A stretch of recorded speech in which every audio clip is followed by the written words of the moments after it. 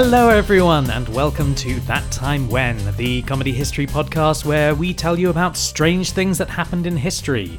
I am your host once again this week, Barnaby King, and joining me as ever is my co-host Amelia Edwards. Bonjour! Bonjour! Yes, of course, because we are back for Josephine Baker! Josephine Baker, vive la France! Indeed, part 2 of our Josephine Baker story, where we started off with her incredibly tragic childhood. Yeah, Jesus. And then on to her early career as a dancer before moving to France and finding sort of real success there. Mm-hmm.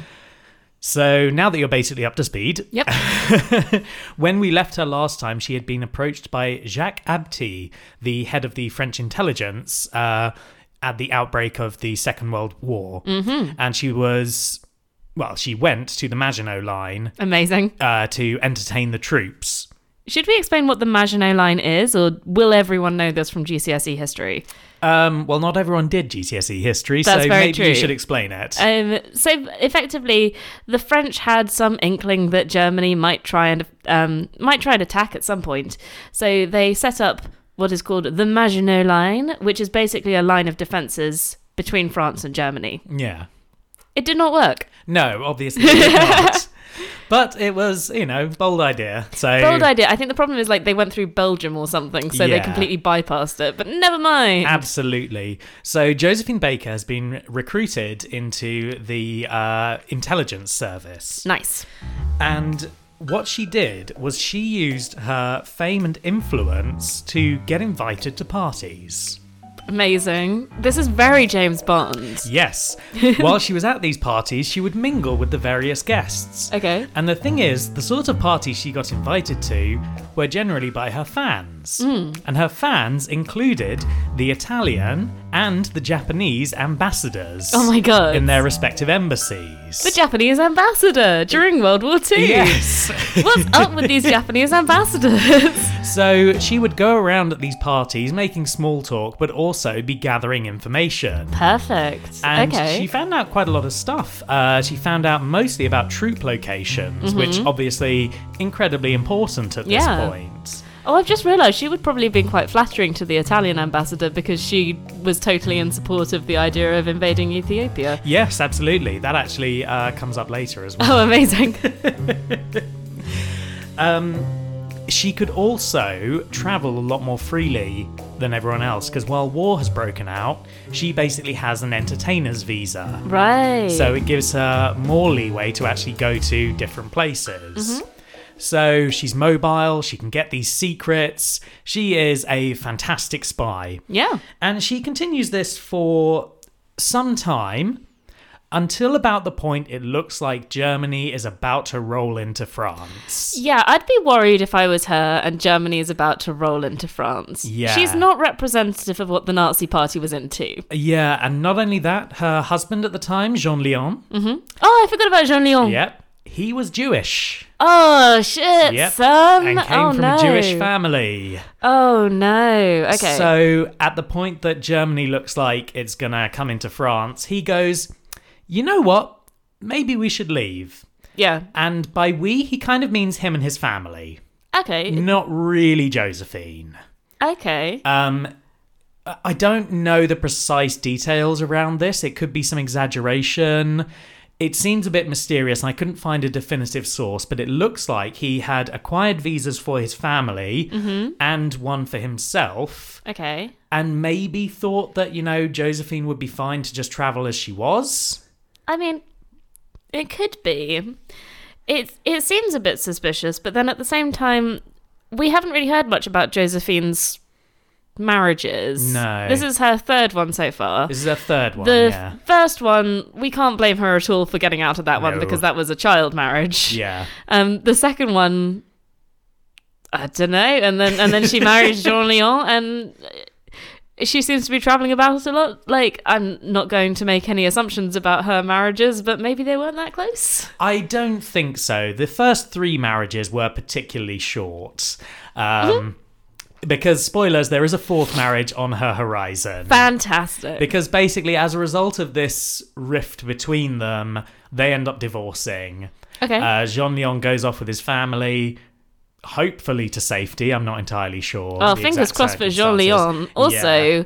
good move right there. Like, I often teach students who don't quite get the idea of why certain people wouldn't flee in these situations. Yeah. But it must take an awful lot Oh, to absolutely. make yourself into a refugee, especially when it hasn't happened yet. Yeah. And especially when you are, especially if you're someone like a Jewish person who's not really welcome most places. Very true. There was, I have heard that there was a lot of anti-Semitism in England. Yeah. So it's kind of hard to, crack up to England as a refugee from the Nazis and be like, I think this is going to be better, Yeah. maybe. Yeah, so I kind of can't blame him. There's another suggestion that she might have been angry because he kind of used her name and influence in order to get these visas Oh, could without be. her knowing. Right. So it could be a betrayal of trust. I don't know. Who knows? All right. So but they get a divorce. they get a divorce Okay. either way. and hopefully Jean Leon is safe. Hopefully so. By August 1940, though, it is now too dangerous for Josephine to stay in France because the Nazis have come in and they have banned black and Jewish performers. Great. Yep. So obviously, she can't do what she does. No. And she can't even do her spying anymore either. No. She had some protection because she was still friends with the Italian and the Japanese ambassadors. Yeah. So obviously they kind of went, hey, leave this one alone. Yeah, but that's still not a situation you want to be in because you don't know how long that alliance is going to last. Absolutely. So in order to basically make use of her and sort of get her to safety, the plan was for her and Jacques Abti to escape from France and go to Portugal via North Africa. Okay, I'm just going to... Casablanca? Yes. Hey! Yes. Okay. So they manage to get out of France. They go to Casablanca. Oh, that's so cool. She manages to secure herself a Portuguese visa, but Jacques cannot get one for himself. Oh, no. So he's forced to go back to France, leaving her basically to fend for herself. Right. Okay. Fortunately, she's a very resourceful woman who knows a great many people. So she goes on from Casablanca to Tangiers, and there she meets a friend of hers. Oh, yeah? Because she had been there before filming Princess Tam Tam. Oh, my God. Yeah, This I is know. the problem. All of the stuff she does. I know. I know, because, but all the stuff she does, we don't want to talk about it. Yeah, absolutely. But this friend of hers was the Chamberlain to the Caliph. What? Yeah, Of Tangiers? yeah, Oh, my God. yeah. Okay. So, as a result, she was able to arrange safe passage through the entirety of North Africa. Wow. All right. So that she could then go from there to Lisbon. Sure. Yeah, that makes sense. Yeah, Up through the Strait of Gibraltar, all that kind of deal. exactly. Yeah, and when she arrived in Lisbon, she started performing again. I think she was doing some performing in Africa as well. Okay. But And they were like, but woman, you're hardly exotic. It's like, we're North Africa, it's slightly exotic. You're not as exotic as we want you to be. I mean, I suppose, but she's talented. I know she's talented. I don't mean to rip on her. Yeah. But when she gets into Lisbon, she starts doing these performances and also meeting with French spies to hand over her sheet music. You want to know why? Okay. Either it's going to be stupid or it's going to be amazing. So let's hope it's amazing. Let's go. During her time in France before she was fleeing and while she was going around North Africa gathering information, she was writing it all down in invisible ink on her sheet music. Oh my God. Yes. So she managed to get more smuggle information out of France and to Portugal to the hands of the French resistance. That's wonderful. Yeah, it's amazing. That's so good. There is this legend, and I'm pretty sure it's not true, that she also kept sheets of information in her underwear, basically thinking that she was a celebrity and so wouldn't be strip searched if caught by Nazis, but I don't think it's true. Yeah, that's weird. Although, if I was her, I would have rolled it up and stuck it in the bananas. Oh, that's such a good idea. Wouldn't that be good? Yeah. But no, invisible ink is damn cool, and it's such a World War II thing to do as well. Absolutely. So when she is in Portugal, she rejoins with Jacques Abti. Yay, he made it. Yep, and they continue their work with the resistance while she continues doing that and doing some performing as well. Cool. She's a very busy woman. Yeah, and Lisbon's a really nice place as well. Yeah. Highly recommend. And it seems she must have enjoyed it there because while she was there, she became pregnant. And this was actually quite a shock because previously doctors had told her that she would be unable to have a child. Oh, okay. Yeah. Unfortunately, they were kind of right because she miscarries Okay. and becomes incredibly ill. I've read a couple of different versions, either that she had peritonitis or that she had to have a hysterectomy. Oof. But Okay. either way, she's laid up in hospital for 18 months. Oh my god. Yeah, it's Okay. pretty bad. That's hideous. At this point, I think she was back in Casablanca because she'd done some more traveling around North Africa. Okay. It's hard to tell. All right. It's like, She's just all over the place. I mean, pretty much. There's a lot of moments where it's like, and then she just jams about this huge area of land. it seems really hard to keep track of people during World War II. I mean, look Yeah. at, was it Mad Jack? Yes, absolutely. We couldn't keep track of him either. And he was in the army. You'd think people would know where he was. Yeah. So while she's laid up for 18 months, a lot of rumors start flying around that she's died. Okay. But basically, she makes a full recovery. Mm-hmm. She comes out and is basically like, hey, I'm alive. And Charles de Gaulle, as a result, gives her the rank of lieutenant in the Free French Army. Okay. Sorry, because she's alive, or because people were so worried about her and like they make a big deal of it. So the thing was that in this intervening time, she had become a huge name in the Free French movement. Right. She started to be used kind of in their propaganda. Okay. And something that she actually continued with after she recovered and was out of hospital. At Okay. which point Casablanca was, I believe, in the Allies' hands. So she was given the rank of lieutenant. She had a proper military dress uniform. Nice. And was featured in posters and would do appearances in places to basically bolster the morale of the French resistance fighters. Okay. And this was much of her role for the rest of the war. She didn't do so much of the spying anymore, although I'm sure there were probably some occasions when, she probably did some. Yeah. But at this point, she is also a lot more famous as a figurehead of the French resistance. Yeah, you're not going to let secrets slip so much around somebody who's Yeah. got posters everywhere and Absolutely. is basically Captain America in the beginning half of that film. Yeah. Yes. I really hope she had a theme song. Oh, I hope she did. She probably did. She probably to be did. Fair. She probably made her own. Yeah. Or someone wrote some fantastic operatic theme tune for her. Amazing.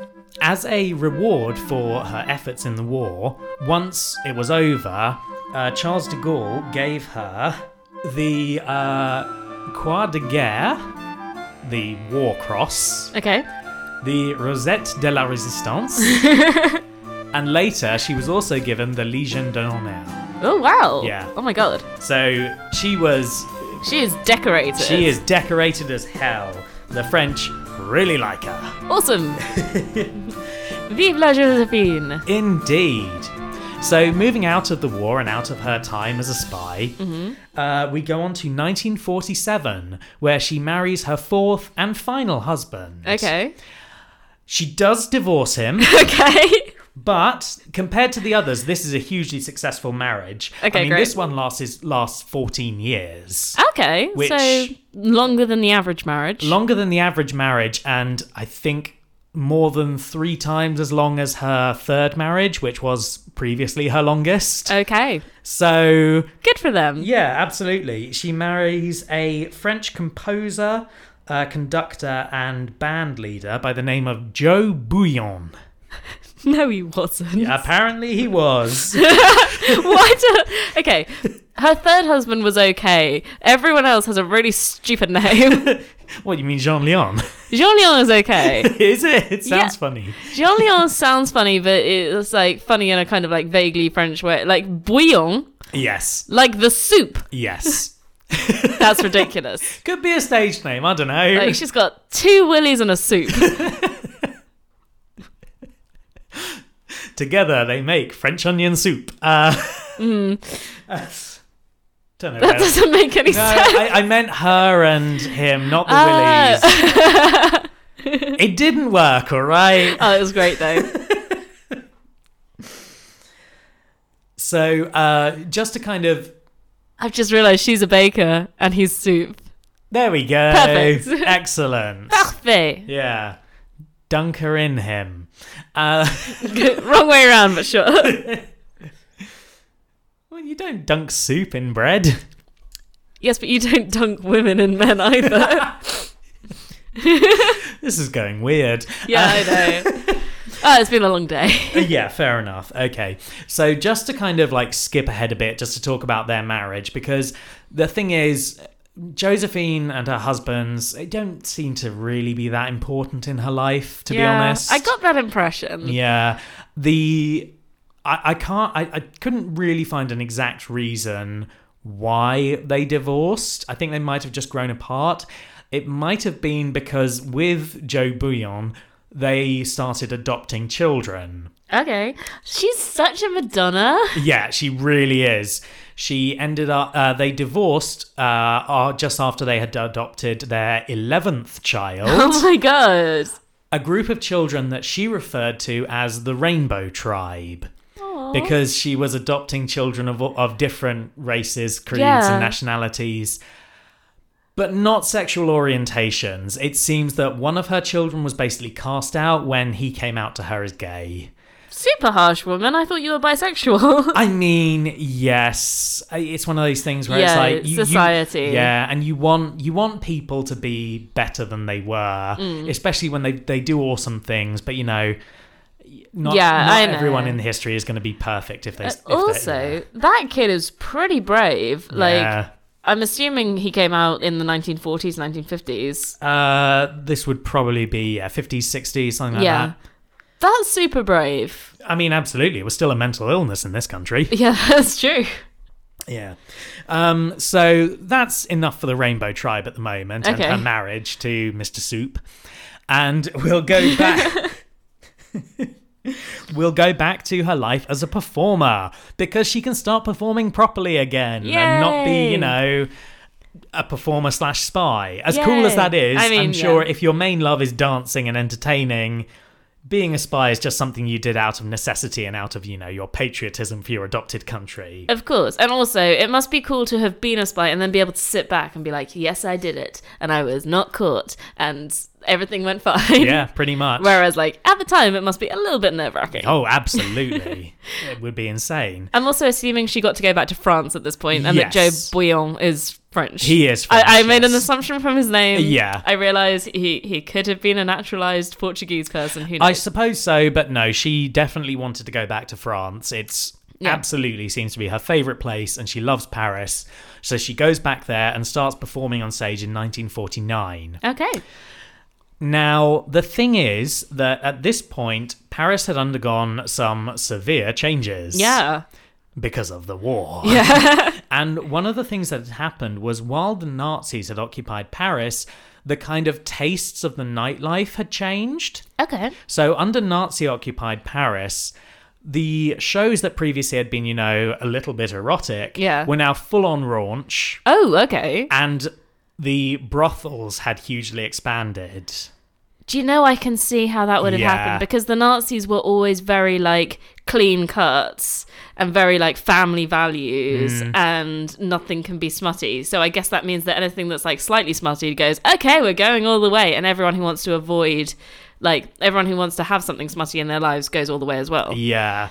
It seems like it was basically designed to keep the soldiers entertained. Oh, right, yeah. Yeah, it's pretty grim. That is grim, yeah. And as a result, after the war, there was a backlash against this sort of performance. And suddenly Paris wanted to be classy and sophisticated. And they weren't into banana dances anymore. No, but the thing was, fortunately, as we know, Josephine had also been adapting her stuff and becoming more sophisticated. Oh, true. She did the opera that had been written for her and had like proper training. So she was now a more classical singer.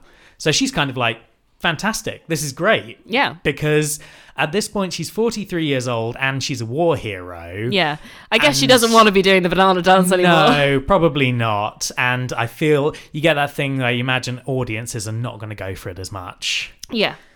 So while she's at a new height in her fame, possibly more popular than she was before the war. Oh, wow. What with, war hero status as well. She decides she's going to give America another shot. Okay. So she's like, I'm over Ethiopia right now. Yeah. So she goes back to America to basically do a tour. Mm-hmm. Now she starts encountering some problems.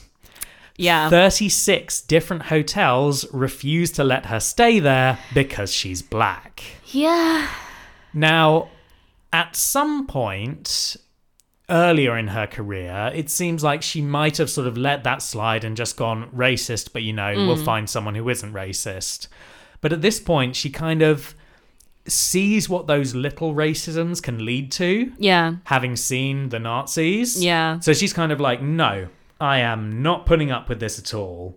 So she decides that she's just going to leave and go back to France. Okay, good for her. I mean, the whole thing, like, especially like just after World War II, like in the couple of decades after that, I think there is kind of a big deal, like race becomes a big deal in America. Absolutely. And it's partly because there were so many returning black soldiers and Truman had integrated the troops. Yeah. So that meant that there were a lot of, especially men, who were used to being more or less equals alongside white soldiers. Yeah. And then they come back and they expect to still have that kind of treatment because they should be war heroes. Yeah. But everyone who's taken their jobs in the meantime are not happy about it. So there's a lot of backlash at that point. Yeah. So I could imagine that maybe even the number of hotels that are like whites only might have gone up, like as a response to that kind of thing. It does seem like it, because the thing is, she does later on, in fact, not long after this, she does go back to America again. This time, she decides to do a sort of combined performing/visiting tour. Okay. And it's also at this point that sort of the early parts of the civil rights movement is starting out, Right. and she's following it. Yeah. So she decides that she's going to go back to America in 1951. Mm-hmm. And she's going to do this as kind of a political statement as much as it is, to make money. Yeah. It seems like Josephine Baker, despite being hugely successful, often had money troubles. Okay. And often needed help with it in some way or another. So I imagine part of it is, needing money, but also she was definitely making a political statement. Oh, sure. I mean, otherwise she could have stayed in France. And, I'm sure, needing money is a thing, but having to spend all that money to go over to the US. Oh, absolutely. It's a big investment. And also the demands she put on the tour as well. Yeah. Because she refused to play for any building that was not fully integrated. Oh my god. And that's not only audience but staff as well. Oh wow. Okay. Yeah. And actually she was so firm in this belief that it meant that she didn't play some of the old venues she used to play at in Harlem because they were for only black people. That's so interesting. Yeah. Okay. I guess the idea is that She believes in a complete equality. yeah, but I guess it's also that a black only establishment is kind of as a result of Oh, sure. segregation and that. I 100% see why yeah. those establishments would have been created. It's a bit like having female only Yeah. spaces. But if you want I can kind of see both sides of it a lot, but I can imagine if she's going, I want this complete integration that I'm used to in Europe, Yeah. then going to a black only place, like, I wouldn't want to have to justify that. No, you know, like I could exactly. imagine that's a faff. Yeah. And the thing is, these sorts of demands start shifting some public opinion against her. Okay. Because she's very outspoken, to the point where a nightclub owner at a place she was at made a racist remark. She performed a citizen's arrest on him Oh wow. Okay. and summoned the police, and eventually he was fined $100. Whoa. Yeah. Was it illegal to make this racist I don't remark? know. I couldn't find more information about this, but it's Was amazing. the police just like, oh well, it's Josephine Baker saying it, and she was very certain about what she wants. Yeah.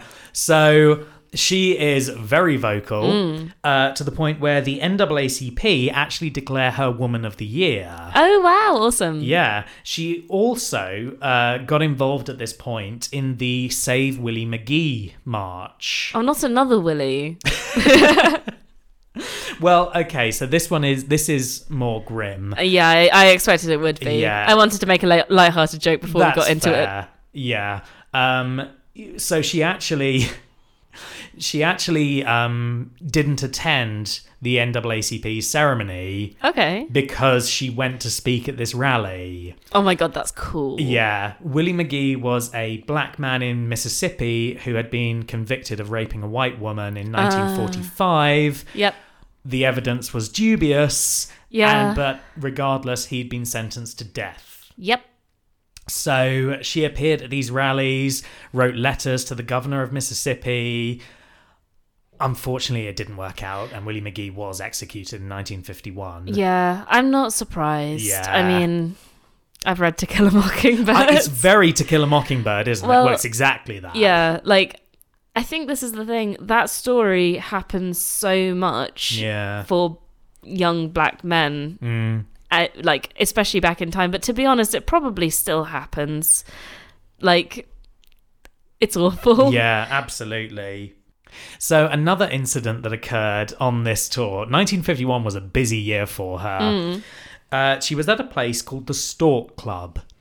Now, if anyone knows the story of Josephine Baker, you probably know this story. It seems like the actual, like, huge significance of it is somewhat overplayed. Okay. When her foster son, who wrote her biography, looked into it and actually got to read the FBI files on the case, it seems like it was kind of blown out of proportion a bit. Okay. But either way, it does seem to be fairly influential. But what happened was the Stork Club was a very upper-class place. Okay. And she went along with her companions. And the Stork Club had an unwritten rule to discourage black patrons. Oh, really? Yes. I mean, that's obviously at this time does not make it unique amongst such establishments. It's like a housing association. Yeah, pretty much. So, as a result, Josephine gets treated appallingly. Great.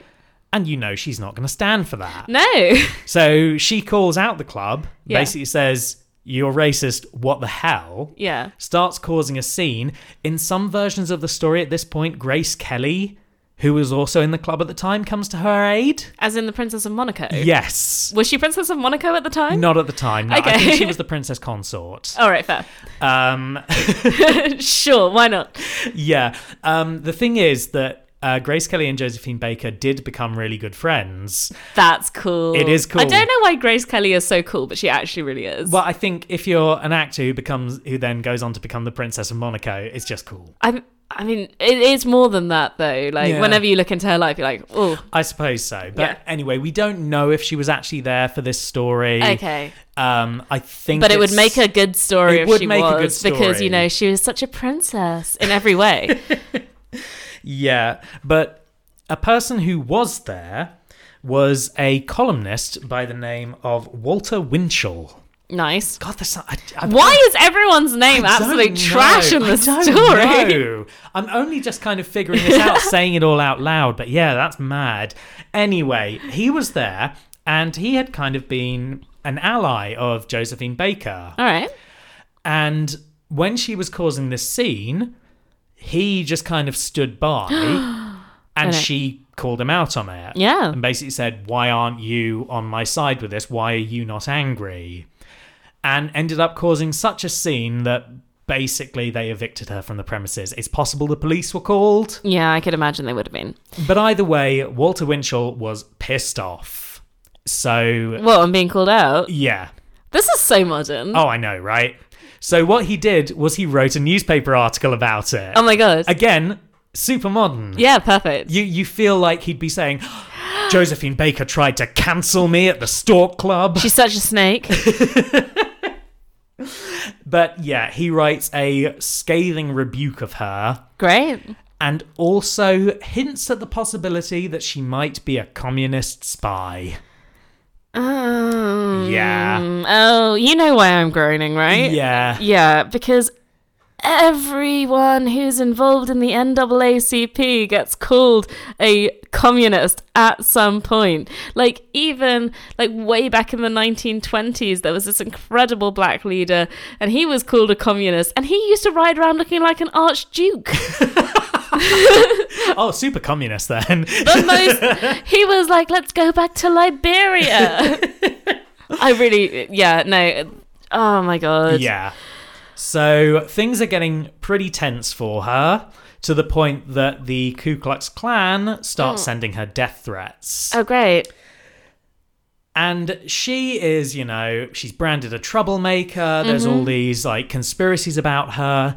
Either she just ups and quits America, Yeah. or it's also possible, in fact, it seems likely that her visa was also revoked. Because remember, at this Okay, point, she's not yeah. an American citizen anymore. That's true. And if you're like, oh, this woman's a communist, Yeah. and it's the 1950s, and we're starting to get a bit worried about that, Yeah. then yeah, 100%. So she decides to leave America. She doesn't go back to Europe straight away. She does a little bit of a tour around South America, Oh, that's cool. performing there.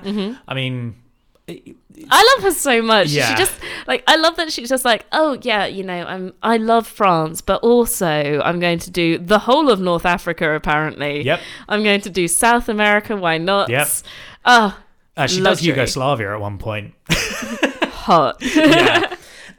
So she goes back to Europe for a time, but she doesn't stay there. Okay. Well, I say she doesn't stay there. She stays there for about 12 years. Okay. And she continues with her performing. But in 1963, she is invited to another rally. Oh, cool. How old is she by this point?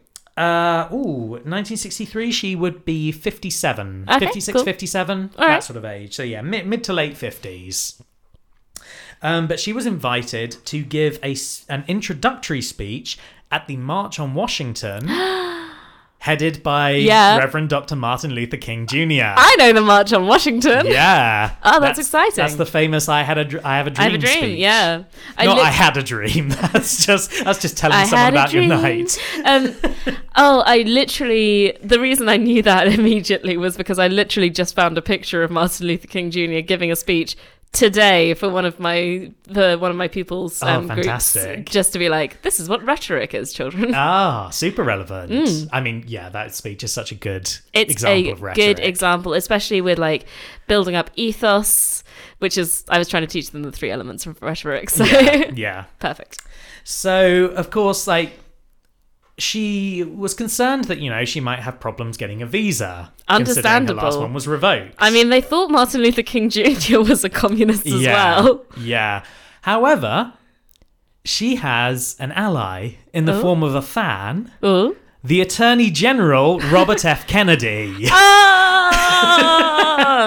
who basically smooths things over and gets her a visa so that she can come back to America to take part in this rally. She's supported by a motherfucking Kennedy. Yeah. That's amazing. It's like, I'm such a huge fan. Of course you can come here. I love the idea that Robert Kennedy would talk like that all the time. Oh my God. Because he's just so woke and such an ally. Yes, queen. Yeah. So in America, she's to give this speech at the introduction, one of the kind of downsides, I suppose, of the March on Washington is women weren't really given a voice. Yeah. She was the only woman to be able to do a speech at all, and like I said, it was kind of relegated to just the introduction. Right. She did use the opportunity to reference other women who had been part of the movement, including Rosa Parks and Daisy Bates. Oh, she referenced Daisy Bates. Yeah. That's incredible. Yeah. She also did the speech in full French military dress uniform. Incredible. With her medals. And the speech you can find the full transcript of it, and it is pretty long, but I'm just gonna read out this paragraph here, which I love. Mm-hmm.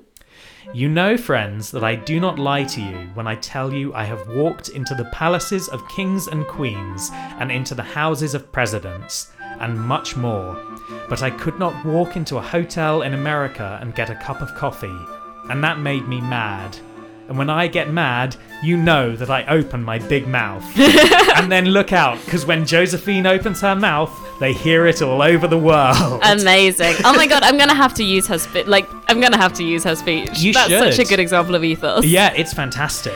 Also, should we mention who Daisy Bates is? Yeah, go and why ahead. it's really cool that she... So Daisy Bates, she was part of a group of people who basically ran a newspaper, which was called the Arkansas State Press, which was specifically directed towards black people and reported on things about racial inequality. Yeah. And she was actually instrumental in stopping segregation. That's really cool. Yeah. So there are always so many extra people absolutely. that you've never heard of. Yeah. And I guess this is the thing, like, obviously in the UK we won't have heard of so much American black history, because why would we? Like, it's a different country. We hear the big names, but we don't get some of the smaller names. But I think it does sometimes create this picture that everything is like a few perfect individuals. Yeah. And it's always nice to hear a sort of extra person. Oh yeah, absolutely. And of course there are loads of these stories. Like, I, for the life of me, couldn't tell you any of the names of the people who did the sit down in the cafe, for example. Oh, true. But, that was huge. Yeah. Like, those images are... so important. Yeah, and horrifying. Yeah. But anyway, she gives this speech. She praises other women, and I think it's kind of... It's one of those things that, the march was obviously for other things. It would have been nice for more women to be included, but, this is what we got. She addressed it as well. Yeah. She's clearly very thoughtful about these things. I love how much her life passes the Bechdel test. Oh, absolutely. I mean, given that we know that she was supported in her early career by women, and then sort of late in her career, she promotes other women. Yeah, absolutely. That's really cool. Yeah. So she kind of jams around America for a while. Good for her. At this point, things are looking a bit more up. Yeah. I mean, it must have been a tricky time, because every time anyone tries to do anything to improve their laws, people backlash against that. Oh, absolutely. And I think at this time she was definitely much more involved in the civil rights movement than she was doing anything else. She wasn't performing at this point. I mean, fair enough. She's close to retirement age. She performs almost till her dying day. I am not surprised, but I can imagine taking a little break, like a holiday. Yeah, absolutely. We'll get more to that later on. Okay, this is one of the great things, though. Once she kind of finishes jamming around America, she, of course, goes back to performing, because that's what she does. Sure, in Paris? Well, she does a few places. Okay. One of which, and it's one of these ones where it's like, you're not helping yourself with those communist conspiracies. Is it Russia? No, it's Cuba. Oh, so she was personally invited by Fidel Castro in January 1966 to perform at the Teatro Musical de la Habana in Cuba. Oh my god, but wouldn't you want to go to Cuba? I mean, not only that, it was the 7th anniversary celebration of Castro's revolution. Amazing. And she did a show in April. Yeah. And that broke attendance records. Oh, I bet it did. Absolutely. But I just love this idea that Castro is just like, Josephine, I'm such a huge fan. Yeah.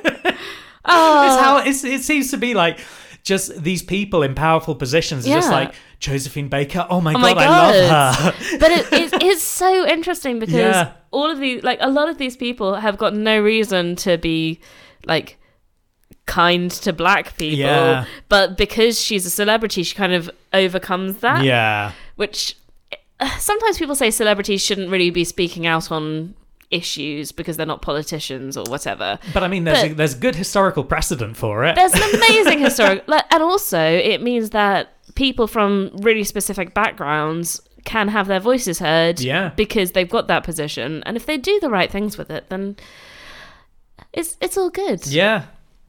So I'm just having a little Marcus Rashford moment. That's all right. Everyone, every month I have to have a little moment where I think about Marcus Rashford and think things are going to be okay. Yeah. So she continues performing. She travels around the world. It's in 1968 that she goes to Yugoslavia. She makes appearance in Belgrade and Skopje. Where is Skopje? Is that in Yugoslavia? Skopje is North Macedonia. Oh, cool. It's the capital, in fact. It's the capital of North Macedonia? Yes. Oh, man. I really... I'm so bad on that little bit of Europe. Yeah, I know. I am too. Yeah. But regardless, despite doing all this traveling at all that, like going to all these different places, she faces some severe financial troubles at this point. But fortunately, she has a friend in high places. Oh my God, again? That friend being Grace Kelly, Princess of Monaco. Yeah, who's still alive. Yes, yeah. Awesome. So she basically gives Josephine a villa and financial assistance. In Monaco? I believe so, yes. That's so cool. Until she sort of gets back on her feet. Imagine living a life where it's like, oh, I'm really struggling financially, and then your friend's like, hey, do you... Like, I've got a villa. It's in a gorgeous location. Like, it's a tiny country. It's all on the beach. Yeah. And, just till you get back on your feet, you can just, like, hang out in a mansion. Absolutely. What a life. Now, 1968 was also a big year for other reasons, because it was also the year that Reverend Dr. Martin Luther King Jr., who I always love saying his name in full because it's fantastic, was assassinated. Yeah. And this is something I didn't know, which is amazing. His wife, Coretta Scott King, asked Josephine Baker if she would like to lead the civil rights movement. What? Yeah. Okay. Why is Coretta Scott King suddenly in charge of the civil rights movement? Like, well, she's I'm not, just interested. It's just that no one is at the moment. Oh, right. So I meant, like, why is she the person who, like, gets the hand idea. on the crown, as it were? I have absolutely no idea. All right, fair. But I guess being Martin Luther King Jr.'s wife... Yeah, it gives you a certain clout, doesn't it? Yeah. And also, I'm pretty sure she did a lot for the civil rights movement absolutely, in her own right. She was a huge civil rights activist. But again, you don't hear about it because she's the wife of someone famous. Yeah, absolutely. So she asked Josephine if she wants to lead the civil rights movement, and Josephine kind of goes, let me get back to you on that. Yeah, fair. Because, it's a huge commitment and she's still in this sort of spiral of financial difficulties. And also her predecessor just got shot. Yeah. So eventually she does decline the position. I can understand that. Yeah. And Coretta actually takes over herself as the leader of the civil rights movement. Awesome. Which... Again, not something you really hear about, but it's fantastic. Really not. Yeah. It's like, oh wait, no, a woman was in charge. Yeah. Yeah. So Josephine continues to do as she always does and returns to her performing lifestyle. Nice. She is hugely popular. I love how all the way through this has been like, so she does this and she's hugely popular. I mean, yeah, that just basically seems to be her life. Yeah. But I mean, then... I put up the banana dance, by the way, on the I saw that. Thank the you. Twitter feed, and just like I saw you put up 2 banana dances. Thank you. I put up her banana dance, and it's one of those things where it's like she is enthralling, actually. Oh, absolutely. Like, there's obviously all of the exoticism stuff, but actually, just watching her, she's one of those people who just has like magnetism. Yeah, so I can understand presence. why people would just want to watch her all the time. Yeah, absolutely. In 1973, she played Carnegie Hall and got a standing ovation. God damn. And in 1974, she performed at the London Palladium for the Royal Variety Show. Really? Yeah, I've actually got a recording of that. Oh my God. Which I'll probably put a bit in the podcast there and you can have a look at. Sure. I tell you so much more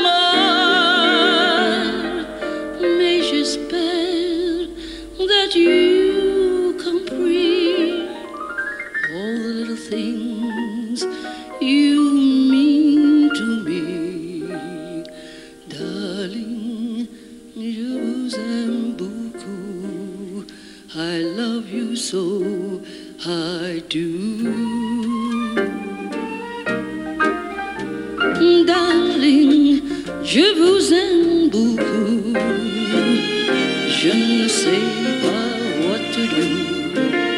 Vous avez completely stolen. I'm gonna be honest, I think that about matches my levels of French. I think that's the song. She could definitely speak Oh, sure. fluent No, French. 100% she could, but like that song is how much I can speak French. Also, people, you have got to watch the video for this because that is like a really lovely Edith Piaf style song. Yeah. Like it's a cafe song, really. Yeah. And then she's wearing a full-on 70s style outfit, like full-on ABBA, Yeah. but also with a massive headdress of like feathers. Yeah, the feathers kind of add about 50% onto her height. I would say so. Like, she looks like whenever people do like exotic dance, as in like, you know, from a different country, like Yeah. Cuba or something. Yeah. She looks like that. Absolutely. It's fantastic. It's incredible. We'll probably end up putting a link on Twitter. Oh, 'cause we've got it's to, such yeah. it's such a good performance. Yeah. So you can see why even sort of, you know, later on in life, she is fantastically popular. Like at that point, she was 66, 67. Oh my God. Yeah, I know. I would definitely still go and watch her in a concert. Absolutely, 100%. So the year after, on April 8th, 1975, she stars in a retrospective review Ooh. celebrating her 50 years in show business. Oh my God. Which is, I mean, it's a huge achievement. It's fantastic. Yeah. The show itself, it was so popular. The demand for seating was so much that fold-out chairs had to be added to accommodate the extra spectators. Oh, that's so cool. Yep. The opening night audience included Sophia Loren, Mick Jagger, Shirley Bassey, Okay. Diana Ross, and Okay. Liza Minnelli. Oh my God. Yeah, it's fantastic. The show got rave reviews. Yeah. It was the thing to go and see. It was fantastic. Unfortunately, 4 days after the show, Josephine Baker was found in her bedroom surrounded by copies of these glowing reviews and in a coma. Oh my God. She had suffered a cerebral hemorrhage and she was taken to hospital, but she died later that day. Okay. This woman's life is like a film. It is. It's so like a film. It is. And the thing is, like, when I read this about her death, I was like, No, she didn't. exactly. I was Like- like, that is a film. Sorry, like she has the best, like one of those beautiful, like flashback moments through her whole Yeah. life, and then she dies. Like She's got her What? swan song. Like, she literally did. yeah. And Oh like my she's God. surrounded by copies of these glowing reviews. Like Yeah. you can just see the shots. Like the of that. shot of her like fading away, like looking at all of Yeah. these things, being like, "Oh, my life, Yeah. incredible." But yeah, I've checked this out in many different places and it does seem to be true. yeah. So It's- how old was she when she died? She was 68. Okay. Like I mean, it's tragic, but it's not alarming. no, but still younger than it should have been. But if you're going to go out, What a way! what a way to go out! Absolutely. 20,000 people attended her funeral. Oh my God! The funeral procession was enormous. Yeah. And she was the only American-born woman to receive full French military honors at her funeral. Oh, that's incredible. I mean, after all, she was a war Yeah. hero, a lieutenant Yeah. with all all these of the distinctions. distinctions. Yeah, absolutely. So we obviously come to the end of her story Yeah. there. Now, her children went on to do various different things, including, I mentioned last time, one of her foster children who wrote the biography about Yeah. her, which is one of those things where it's like, there's definitely a sort of hero worship element to it. Oh, sure. I mean, especially because they are all adopted. Yeah. And there must be an aspect in that of being like, this is the person who Yeah. got us out of whatever system. I mean, especially just after World War II, which can't have been a good time if you're trying to get adopted. Yeah, absolutely. It does seem to be, though, one of the better sources on her life because being an actual member of her family, Jean-Claude Baker was able to have access to people and information that other people just wouldn't be able to get a hold of. Like, for some reason, the FBI files about her. Amazing, sure. Because obviously they had files on her. She was a troublemaker. Of course they had files on her. They had files on everyone that was, you know, a person of colour that was interesting. Because Absolutely. they were like, what if they're a communist? Everyone's a communist, guys. So there's actually kind of recent news about her as well, though. She's risen from the dead. No, Happy Halloween, no. everyone. In May of this year, an online petition was set up by writer Laurent Kupferman, who asked that Josephine Baker be honoured by reburying her at the Pantheon in Paris. Oh, yeah. And in August, Macron agreed. Do you know, I'm not surprised. Yeah, absolutely. I believe she's to be interred there this month, November. Okay, wow. So, yeah. Oh, like a war hero as well. Yeah. Because November. it may be that she it may be that they just put up a plaque to her and that her body remains in Monaco. Okay. Where she is currently interred.